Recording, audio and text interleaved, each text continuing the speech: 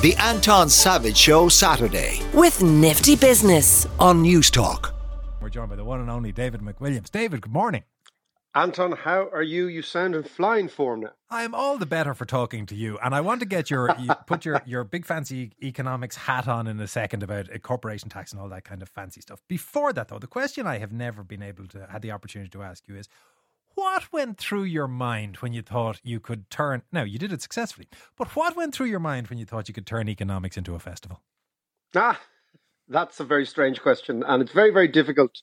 I mean, it's a mad notion. It's a mad notion, and now Kilkenomics, I was told last week, is the biggest economics festival in the world. Not in Ireland, not in Kilkenny, in the world, in terms of how many people turn up, probably about 11,000 tickets. So it's kind of mental. And you get amazing speakers. I mean, I've spoken to you before about your pal Nicholas Nassim Taleb, the author of Black Swan, Fooled by Randomness.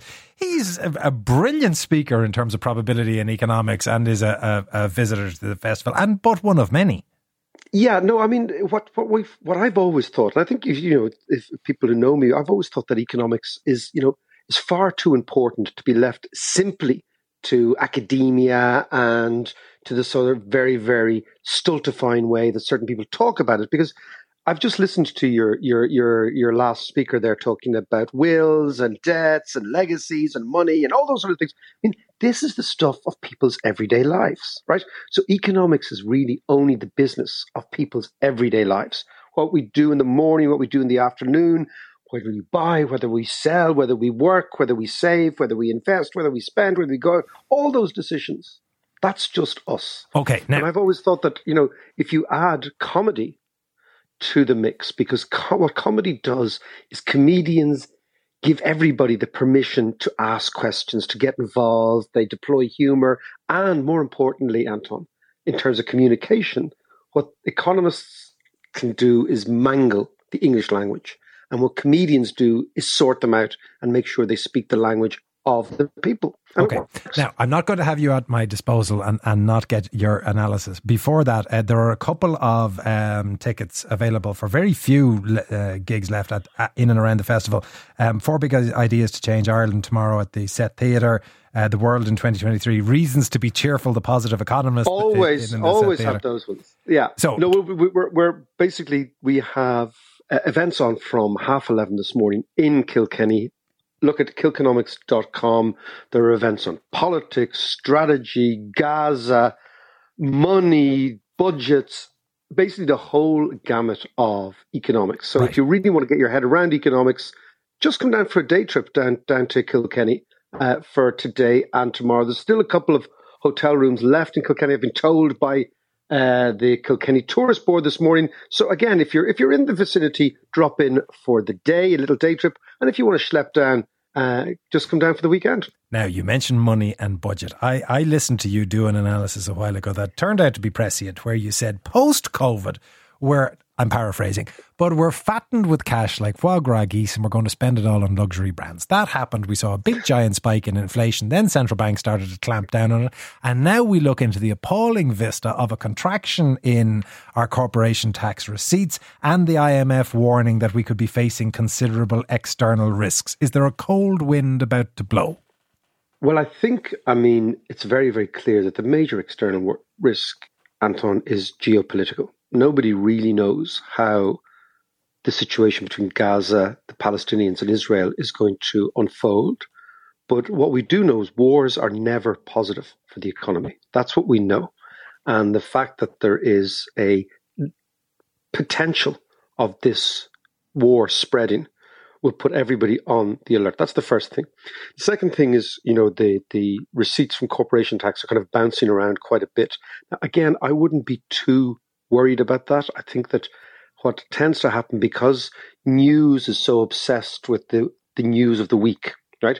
If you look at over time, if you actually stand back, take a wee bit of altitude, what you see is the corporation taxes rates and the corporation tax returns are really very, very healthy. Now, should you be worried if they jump around? Yeah, but I don't think it's any cause for anything other than just noting it. You don't have to change direction. The thing about Ireland is the Irish economy has defied expectations for at least the last 20 years on the upside and the downside. This is what we should appreciate, that this is an economy that doesn't behave like other economies. When things are going well, things go very, very well. When things are going bad, things go very, very badly. It looks like things are going to go bad, David. This is now frightening me. Well, again, look at where we are in terms of unemployment. Very, very low. The amount of people working in the economy has never, ever been higher, right? So these are fundamental factors that are actually quite supportive. My sense is that what we have, and this is the biggest change, you mentioned the pandemic, is we have a change in the price of money. So in the pandemic, interest rates were at zero. Now, just to give people a sense of that, that is a 5,000-year low. Interest rates have never been at zero, right? So since we know records of interest rates, which, believe it or not, goes back to 3000 BC, these are the lowest ever. Yeah, it's amazing. It goes back to the Sumerian civilization in Mesopotamia. We have cuneiform indications of the rate of interest, which was about 7%, believe it or not, about 3000 BC, so 5,000 years ago. But we are now in an interest rate cycle which is rising. So interest rates have gone from 0 to 5. Now, what that means is that almost every investment decision taken in the last 4 years has to be torn up in terms of whether or not it makes sense. Because let's say, for example, in the property market, to take a market that people understand and lots of people are involved in, either on a personal basis, on a housing basis, or even on a pension basis or whatever, right? Developments that were financed at zero become uneconomical at 5% interest rates. And the reason is the following. Typically, loads of these commercial developments, and they are really the leading indicators in Ireland, they tend to be financed by 3 or 5 years, and then you roll over the finance, and you roll over the finance, which is a fancy word for meaning you go and get a new loan every 3 or 4 years.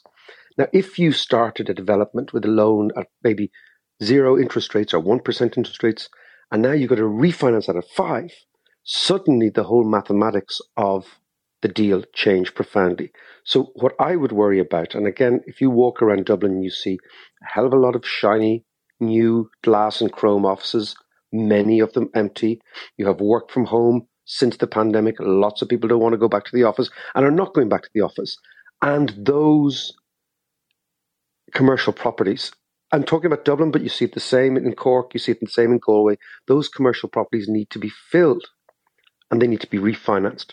So I think the real weakness in the economy is commercial property. I would be not surprised at all if we see a big drop in commercial property prices over the course of the next couple of years. And how that impacts is it impacts really on people's confidence. Now, I think, ironically, a fall in commercial property prices is great. It's great for everybody, except for the people who own commercial property. Okay, and perfect. This is what we have to get. There's a huge, there's a huge amount of propaganda which goes through the newspapers, because who are one of the biggest advertisers for newspapers and radio stations, right? Commercial property and banks, right? And they're, of course, constantly saying, oh, what we need is stable commercial property prices at high levels, but that only penalizes the rest of us. So I would be quite happy to see commercial property falling in value, simply David, because the rents are too high in this country. It is so rare and wonderful for an economist to provide a high note that I'm going to cling to it to end on when it arises. Always a pleasure to talk to you, David. And if you want to see David and the entire festival of comedians and economists, it is on this weekend in Kilkenny. And as David said, there are still hotel rooms available if you want to make a weekend of it. So it is Kilkenomics. Lash that into Google and you can see which of the events still have the occasional seat available if you wanted to go and attend. The Anton Savage Show Saturday. With Nifty Business. Saturday morning at 9. On News Talk.